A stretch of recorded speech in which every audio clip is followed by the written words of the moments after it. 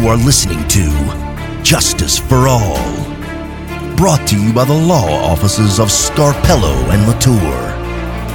When things get tough, keep calm and call Scarpello and Latour. And now, from the Justice for All studios, here are your hosts, Josh Scarpello and Pierre Latour. And hello and welcome back, Season 2, Episode 2. Josh Scarpello, Pierre Latour, back again for Justice for All. Say hello, Pierre. Well, hello, everybody out there. Welcome to the continuing COVID crisis. And I tell you what, for Season 2, bringing out the big guns. Our first in-person virtual studio appearance, the Dream Team. We are pleased to be joined by two Philadelphia legends now, Mike Vanderveen and Bill Brennan, two of the lead counsel in the case of, I don't know what the caption was, United States versus Trump. But either way, we are happy to have the lead counsel of President Trump as our guest tonight. Welcome to the program, Justice for All, Bill Brennan and Mike Vanderveen. Hey, guys. Thanks for having us. So glad you guys could make it. And, we're going to put this up on YouTube, and I will put the link out on our podcast when we edit this. Hopefully you get a chance to see Bill sitting in front of his fireplace. It is just a fantastic shot. I can't describe it with enough words, but we're pleased to have both you guys here. Fun fact, Mike Vanderveen gave Josh Scarpello his first legal job. Mike, thank you very much for joining the program. Absolutely true. He was right under the wing, but he flew away pretty quick. And I gotta say, the Philadelphia legend thing. If you always have to say Bill Brennan and Mike Vanderveen, because Bill Brennan has been a Philadelphia legend for decades. I think even possibly before I was born. I'm not sure, but for so long has he been a legend.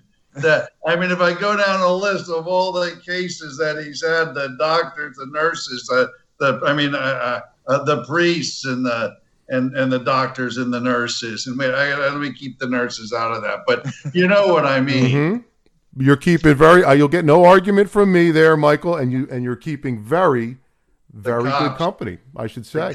A World Series, damsels in distress during the World Series. He's had it all. Yeah, it was the World Series ticket caper, right? Yeah. That was the most fun I ever had. It really was. Bill, we're going to talk about your future as a legal TV jurist, but we have so many other, because I think you're a natural. And if you've seen Bill, he's been interviewed a million times, which is true. He's a noted, longtime Philadelphia defense attorney, and has been seen and has been asked to join a number of people to talk about every big case that's been out there in the past 10 or 20 years. But we wanted to talk about his. But Bill, that's not true. That case might have been your funnest until we got that call. Bruce Castor got that call on that Saturday. And actually, because I know what your first question is going to be. Go for it, Josh. Yes. Right when the impeachment was going, while Trump was still president, he had contacted through politicians and folks down in Washington, Bruce Castor. And Bruce, you really got the call unrelated to myself or to Bill. They said, hey, Bruce, we need, we'd like you on this thing. And so, I'm going through the contract, just to make sure everybody's going to get paid. I'm doing the contract. That's what I'm supposed to be doing. Hold on, Counselor, can I interrupt you for a second? We're going to go off on tangents, but I hate to sound crass, but when I sat at the dinner table tonight and I asked my lovely children and my wife, what do you want me most to ask these guys? Right? What's the number one question that you want me to ask these guys? You want me to? Do I have to answer that? No, we know what it is. And yes, we did and it was no trouble. Good. I guess I told them I won't be so crass as to put it in those terms, but I will ask you delicately, did the witness, Mr. Green, arrive in time? I'll punt that to Mike. Yeah, we were retained in advance. We worked so damn hard and brought in so many resources. Retainer needed to be refreshed and was so on demand. Prompt pay, good pay. It was, But so we working on the contract, right? And I give it to Bruce. Bruce sends it. This maybe, I don't know, Saturday night, 6:00. We're still in the office, and I don't leave my office to the car, and it's all over the news. Bruce Castor's representing the Trump, and they got some other guy in it, and so I'm pulling into my driveway. It's all over the news, and the first text I get is from Bill Brennan saying, "Hey, are we going to carry his bags?" I said, "Absolutely, pack."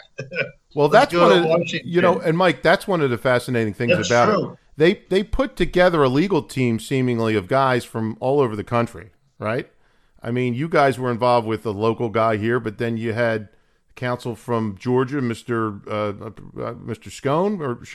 Schoen. Yeah, Dave Schoen, right? And then was there anybody else that you worked closely with behind the scenes other than those people that were in the forefront?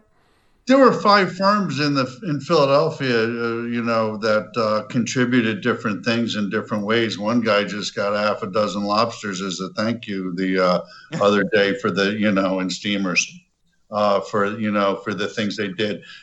What we did is we used our connections and our resources. We needed a brief done like that on the spot on Super Bowl Sunday at 10:00 at night, and Bill just calls a guy up here in Philadelphia who's bangs it out, has the staff because of his significant appellate practice, and just had the ability to do that. So we pulled from a lot of different things from a lot of different firms, and our friends, our brothers and sisters in arms at what we do. When the bell rings, the real ones answer the call. Oh yeah. John, you bring up a brief issue is a good point, because I don't think people realize, there's that great movie, The Verdict, with Paul Newman, and James Mason plays the old white shoe lawyer that represents the Archdiocese of Boston.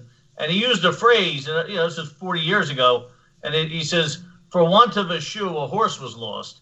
And I thought about that phrase for the last 3 years, but for want of a shoe, a horse was lost means we get down there. Mike Vanderveen basically packs an entire law firm into a G-Wagon, a Jeep Commander, and a pickup truck, and takes an entire law firm down to D.C. We're operating down of a 7,000 square feet at Trump International, and we just assume that resources will be available, such as they have specific requirements on how the brief is to be prepared. The type of binding you use and things like that.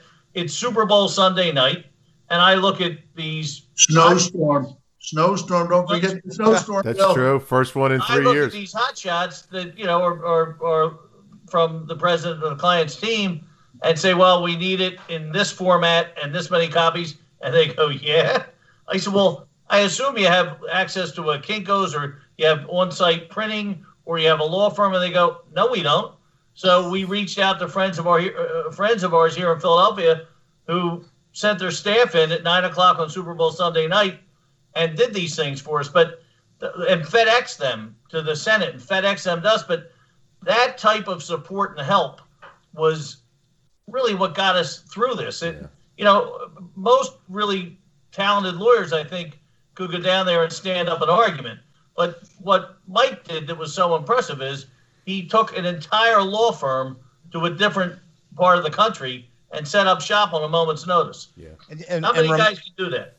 And remind us, guys. I mean, like, you got hired. I mean, what was it? Was it a week? Did you have less? How much time did you actually have to prepare before you had to go make argument in front of the Senate? I mean, it wasn't very long, right?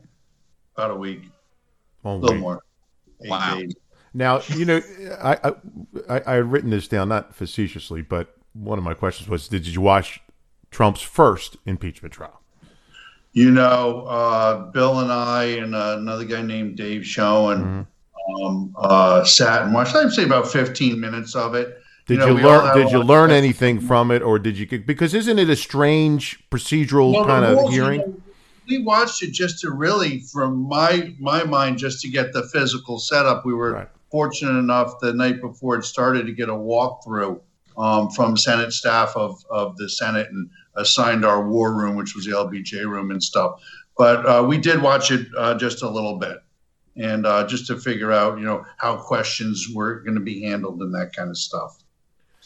And so now when you're meeting with your team, you're given, I'm assuming, and again, I'm one of the questions I had as a lawyer was, you've done hearings, both of you guys, all of us really, in different jurisdictions in front of different tribunals, but this has to be unique, right? I mean, first of all, I don't even know, and I've been a lawyer for 20 years, and I was reading about it, what all the procedural rules were before I had cramped. I mean, you have to pick that up, I guess, to start with, and then got a single. I'd say the rules were not voted on and by the Senate and given to us until about 10 hours before the hearings started. The House managers didn't give us their evidence until 2.5 hours into the first. They were showing the world their evidence before we ever even saw it. That's incredible. It was totally different. But what was interesting was, the courtroom stuff, it's kind of, we all do that. That's what we do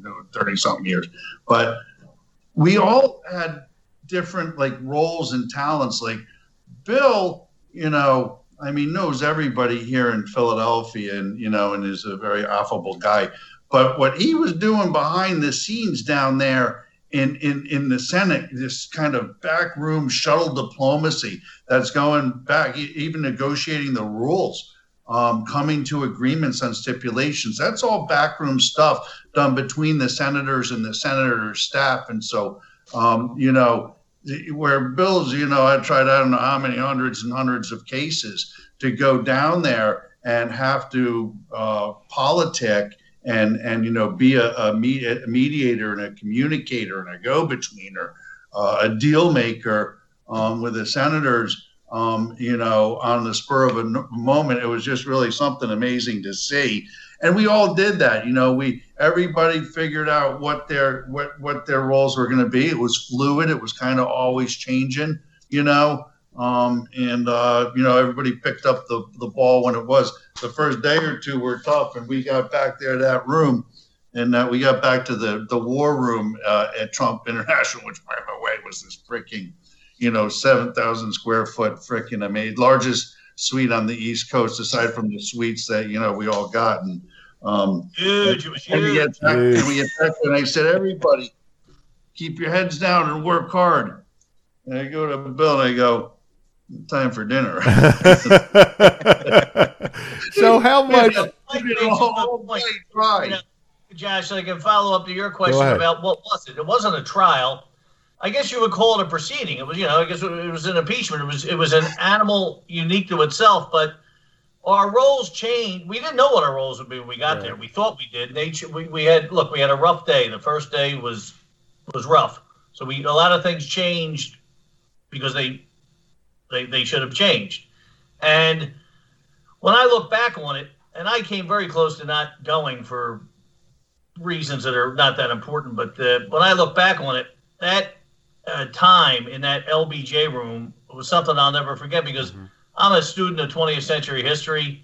I read a lot about Johnson, that wonderful Caro, those volumes, Master of the Senate and Path to Power.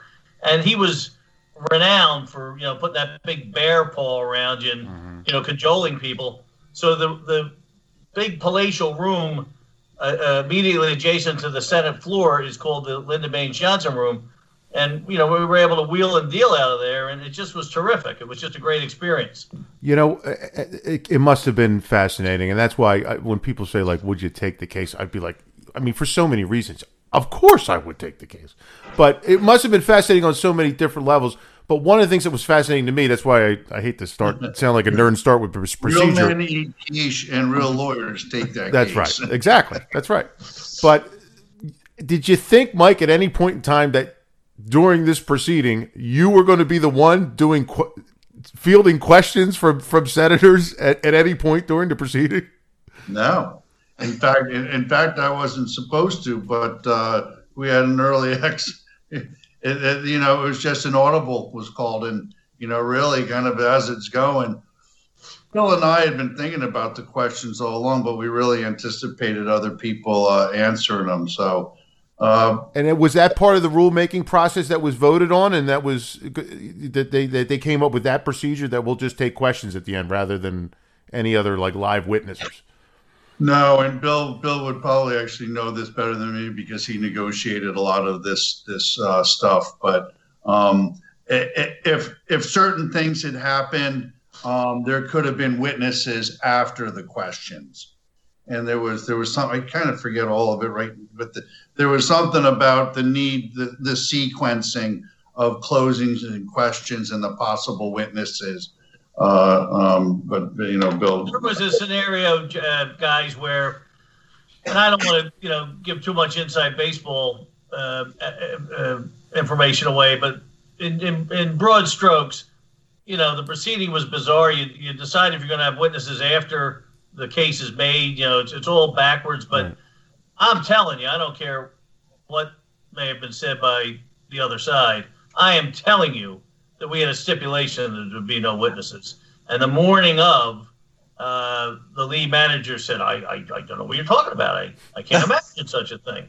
So they wanted to put one triple hearsay witness on about a phone call that was allegedly made by our client through two other people.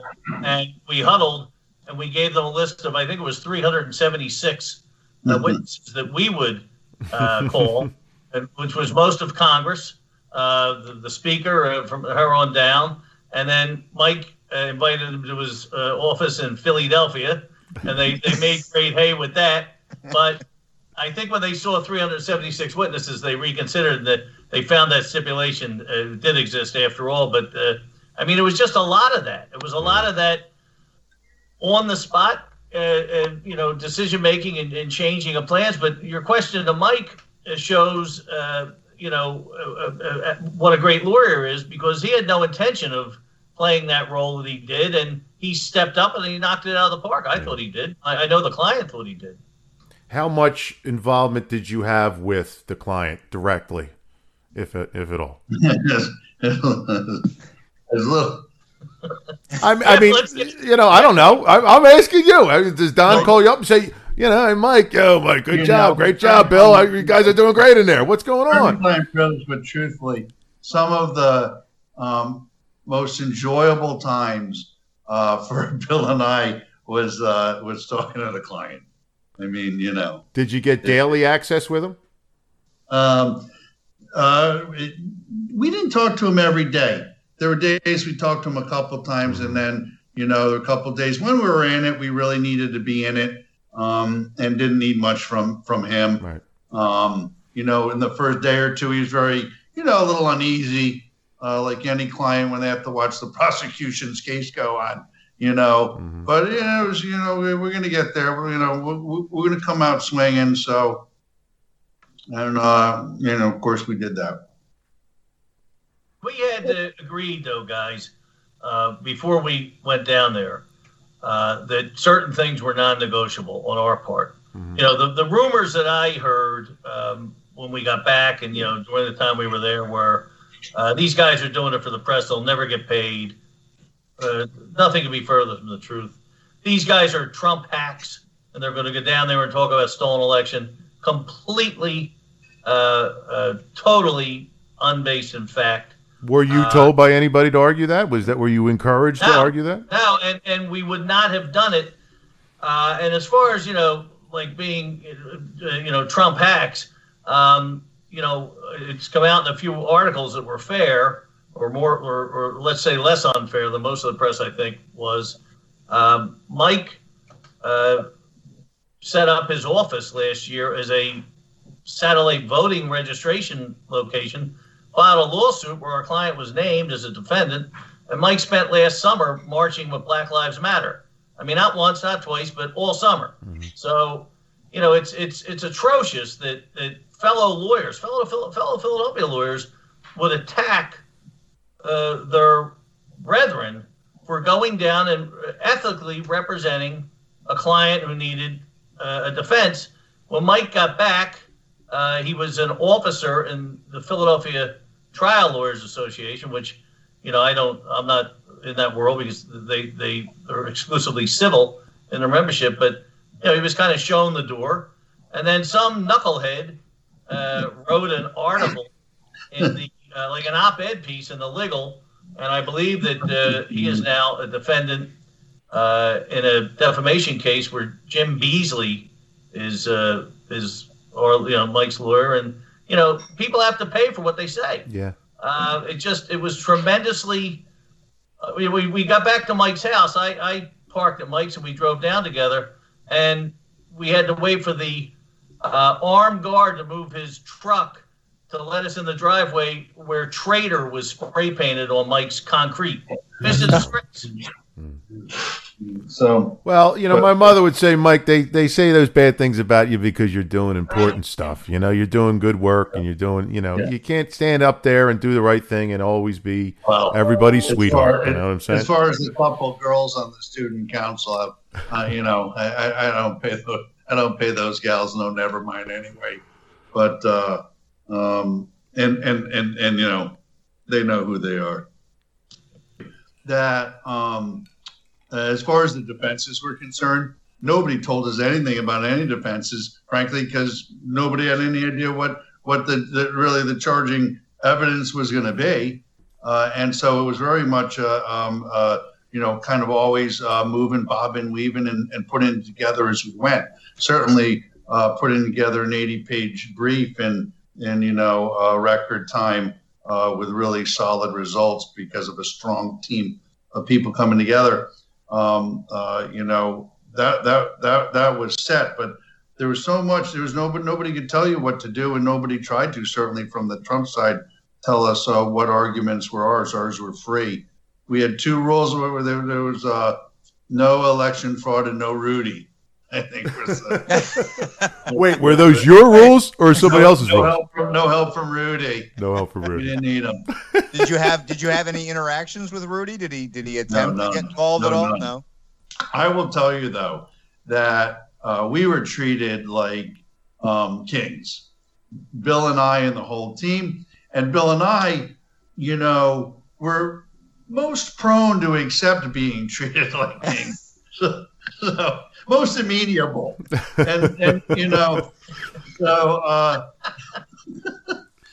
so we worked our tails off for sure, but we had our time where we were able to relax and eat fantastic food and enjoy wonderful service, meet fantastic people who work at that Trump International and people in his management team, just top to bottom. I mean, we had so much fun, and they really wanted to please, whether it was ironing my underwear every morning before I had to put them on, or making sure that my salmon was baked in organic Maine maple syrup with the white rice for dinner. No, it's true, guys. I know the client, is a bellwether for emotion, both positive and negative, but taking the politics out of it, just the way that hotel is run, the guy that runs the place, if I didn't sleep much, so if I was up at 5 a.m. to start working, he would appear. If I get up at 3 a.m. to have a cup of tea, he would appear. Yeah. I mean, I said to him at one point, Mikhail, there must be a casket upstairs with dirt from Transylvania. He's like, no, I like to make sure everybody's happy.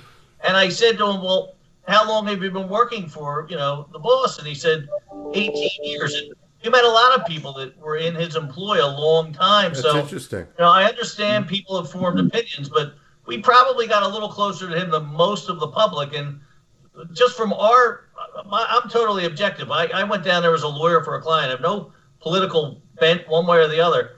He treated us fairly. And just last word on that issue about, what we did down there. we had three legal arguments. All right, we had jurisdiction, and we had First Amendment, and then we had burden of proof. And the only time the phrase "stolen election" was ever mentioned was in the House manager's brief and in their argument. So I mean, we played it clean as a whistle.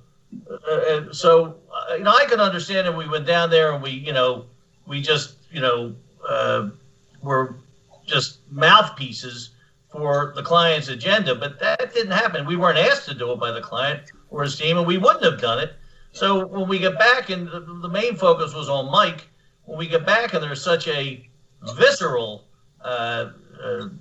hatred for what we did down there, it amazes me. Although I won't mention names because I just won't do it, but there's one lawyer that was really leading the charge, but he kept his fin under the water. But I know who it was, and it's disgraceful that they would represent this person. I bet if, God forbid, he's that tall, and the family went to him. I got bonsai. Would have signed him up like there was no taller than this guy.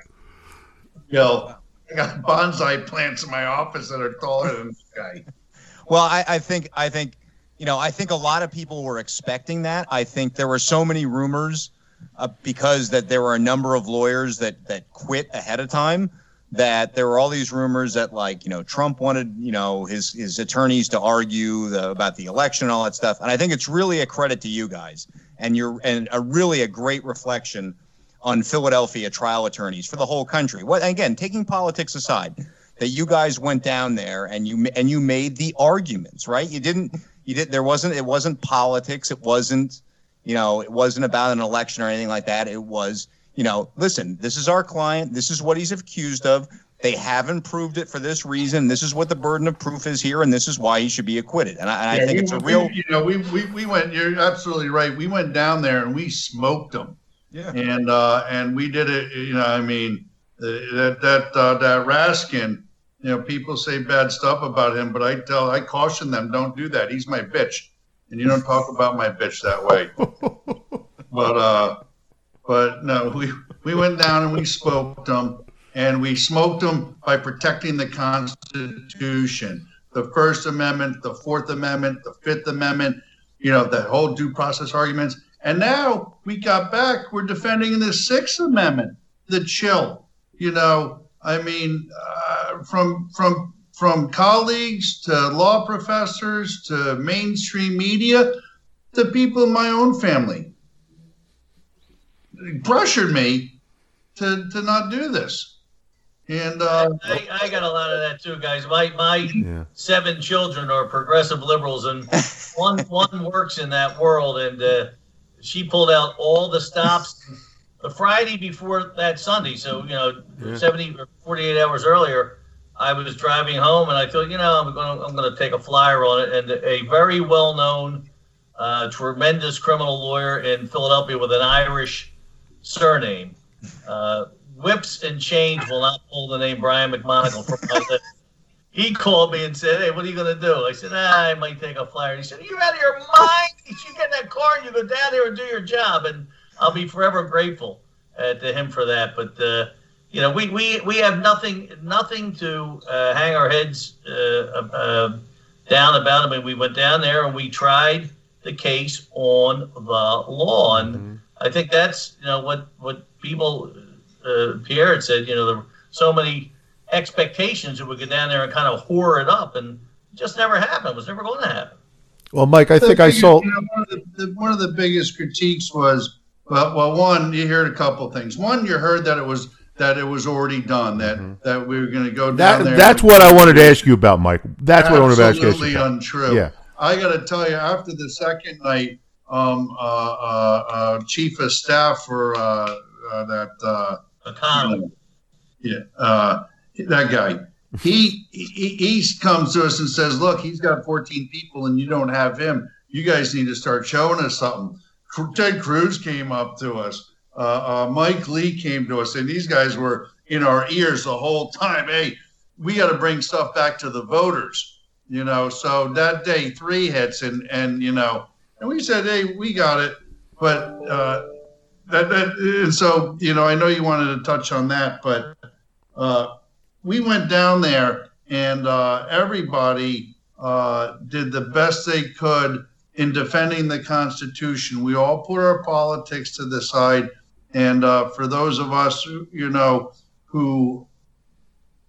because we had some young lawyers down there who I think, whose knees were just shaking. But Bill and I had so much fun down there. It was, you would think that the pressure of that kind of world stage would feel great on your shoulders. It didn't for us in any way. I mean, maybe because just having Bill there was, a good guidance for me, somebody with all of that experience.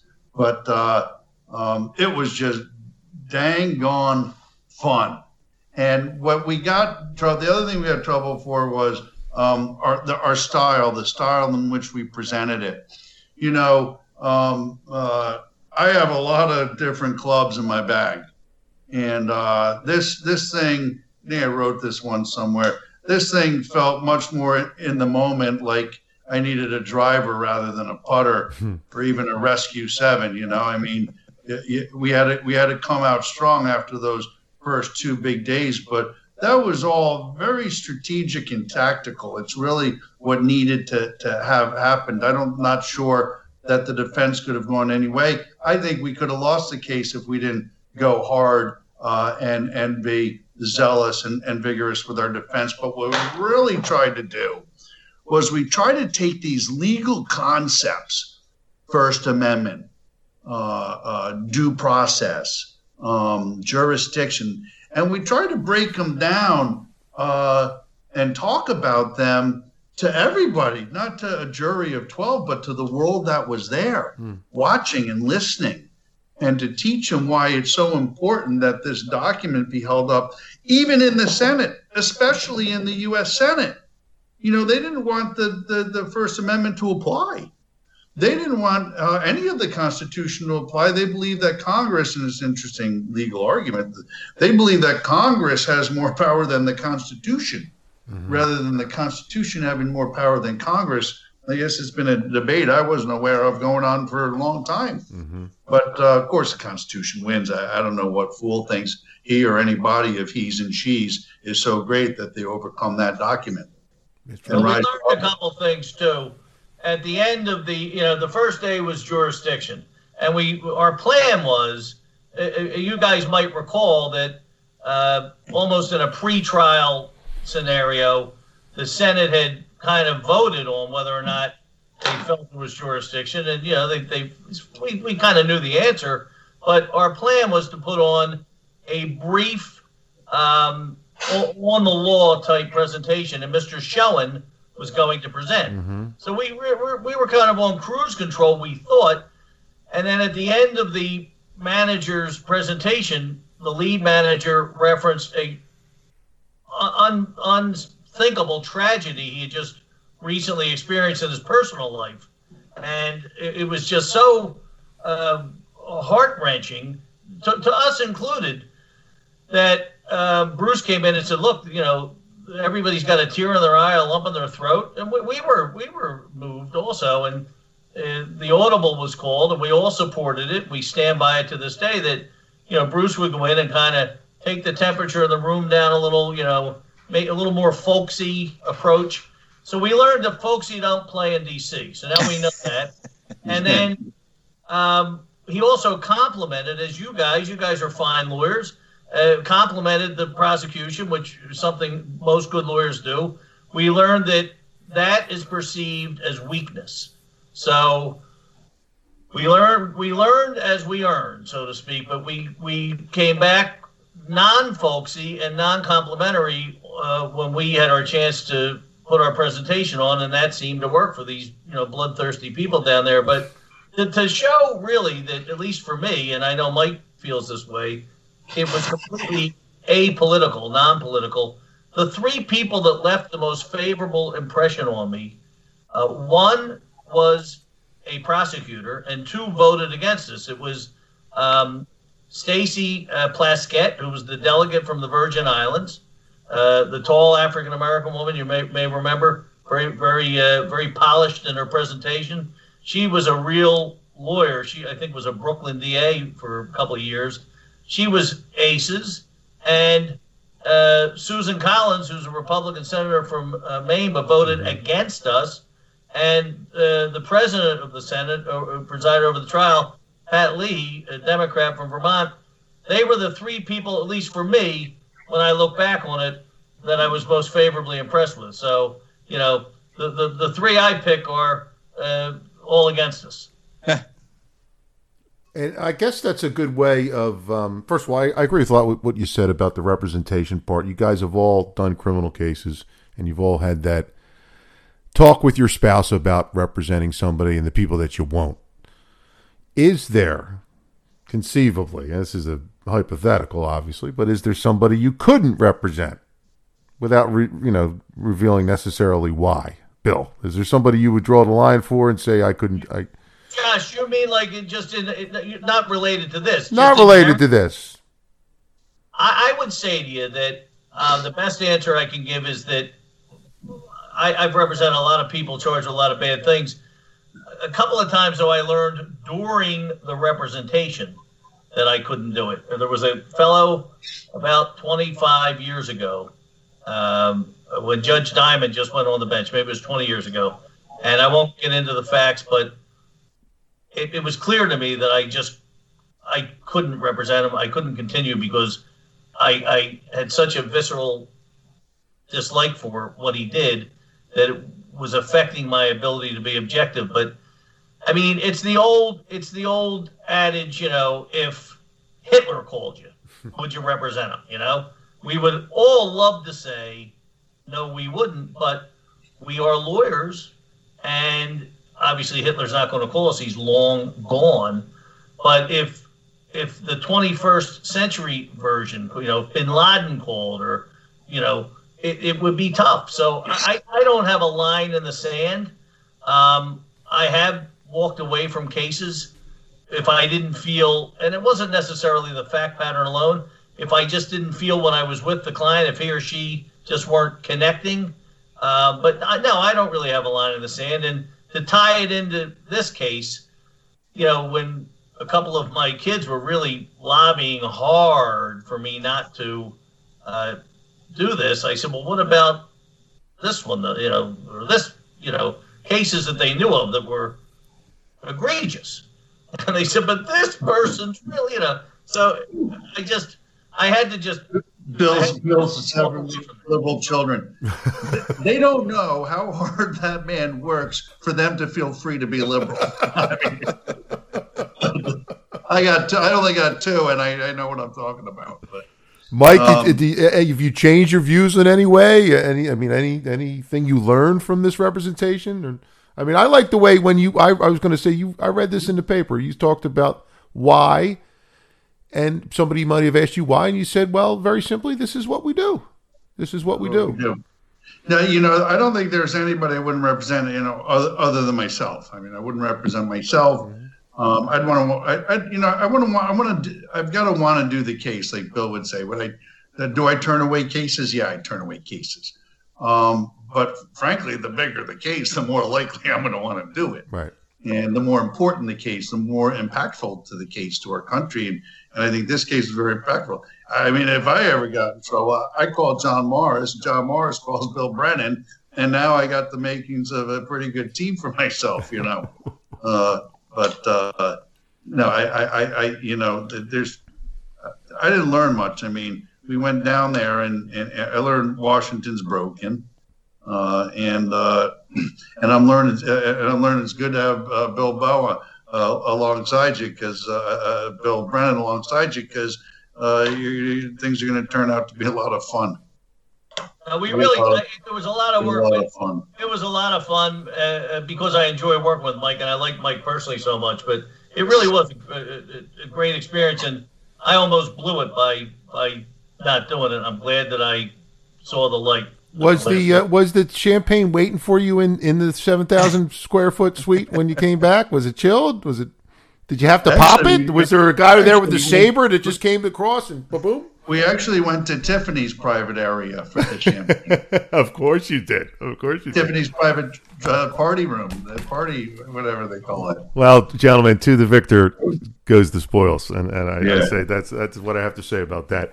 This has been fantastic, much better than I had planned, because Pierre and I usually aren't that interesting, but we were just delighted to have a few moments to speak with the legal team to Donald J. Trump in his second impeachment. Not the first one. There was two.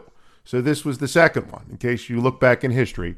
But this was the more important one, having to do with the all those events at the end of the year.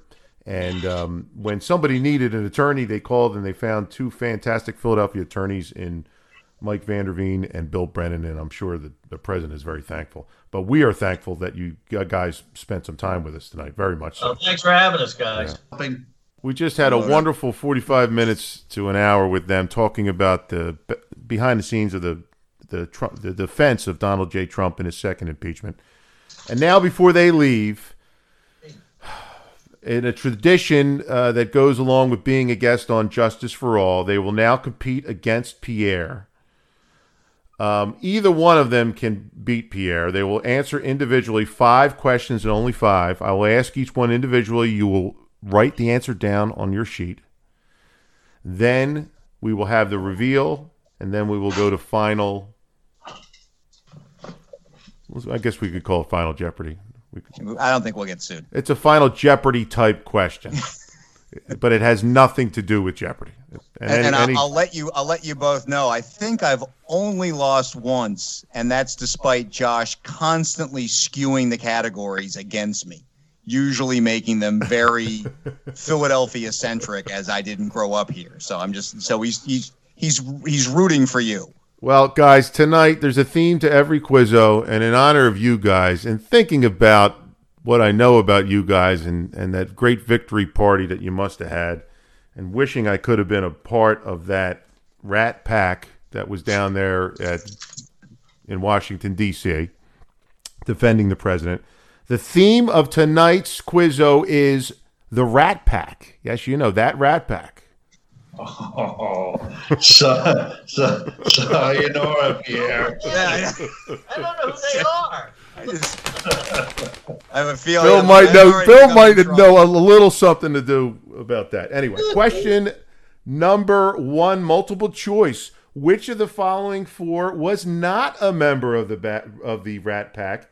Was it A, Frank Sinatra, B, Dean Martin, C, Don Rickles, or D, Sammy Davis Jr.? Just write your answer down. Keep it to yourself. A, Sinatra, B, Martin, C, Sammy D, or C, Rickles, D, Sammy D. Question number 2. The name the Rat Pack was often used to refer to this group of singers. What did the members of the group refer to themselves within the group? And it was not the Rat Pack. This is a tough one. Maybe I'll make this a multiple choice.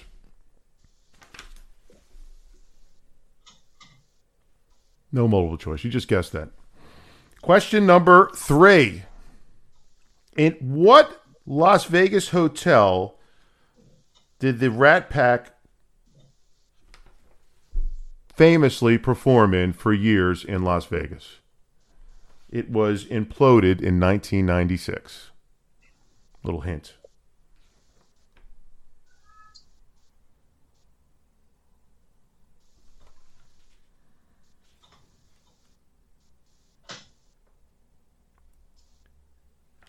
Question number 4. What person is generally credited with originating the name the Rat Pack? Who dubbed the Rat Pack the Rat Pack? Hint, she was married to Humphrey Bogart. I knew it was a shame. You know, sometimes I give clues, Mike. It's not, again, it's a Jeopardy-like quiz. Yeah.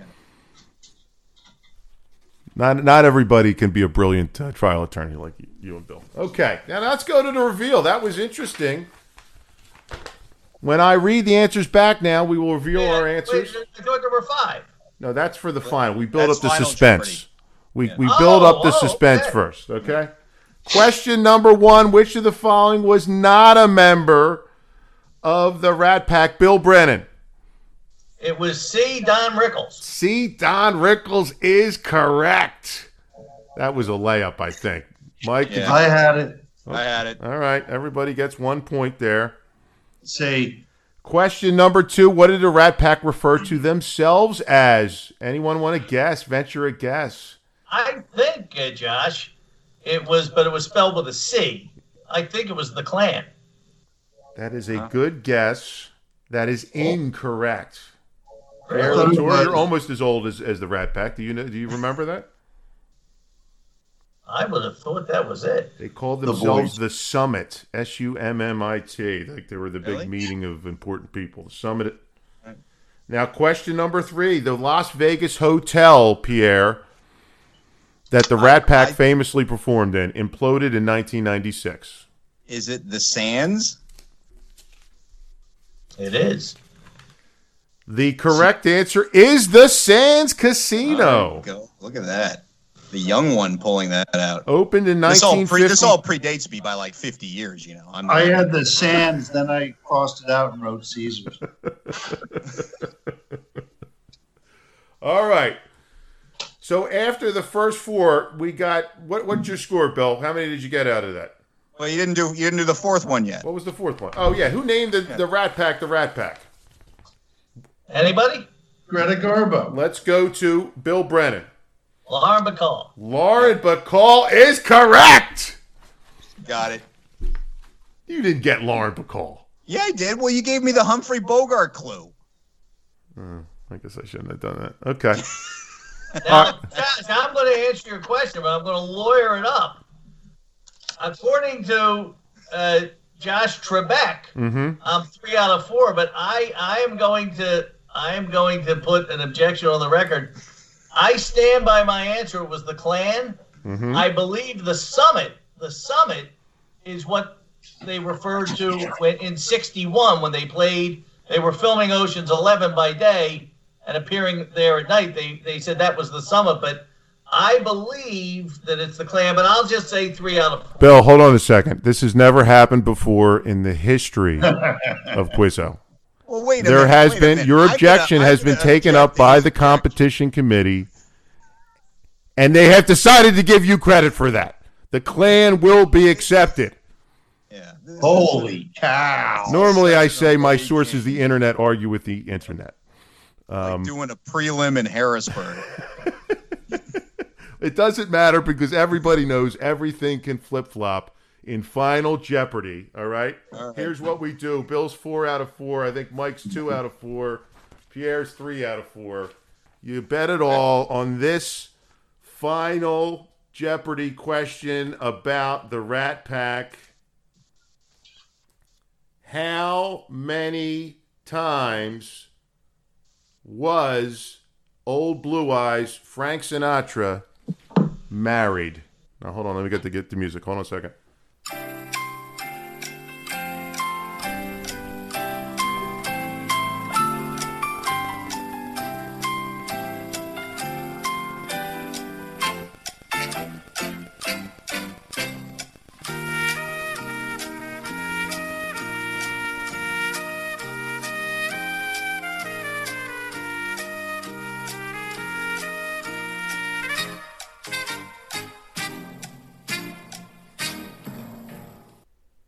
Okay, let's go. This has been a great time speaking with Bill Brennan and Mike Vanderveen. Thanks so much, guys, for spending. Oh, did I put it up there? Let's see. How many times Old Blue Eyes Mike Vanderveen? 4. What do you have there, Bill? 4. 4. Pierre Latour? I don't know if you can say. I put 5. 4 is the correct No. answer. Martin. Let me see. Sinatra Wait a minute. was. Did he ever marry the same woman twice? Hold It was on. Nancy Bordado, Ava Gardner, Mia Farrow, and Barbara Marx. That's why he's the best. That's on. why he's the best, ladies and Wow. gentlemen. That's why he's the best. You're the president of the United States, and you only got one call to make. Who do you going to call? You know, I would like to see a copy of the emails between you and Brennan before Jeopardy when you guys worked out the category, I think. Well, wait, Pierre, you know what's funny?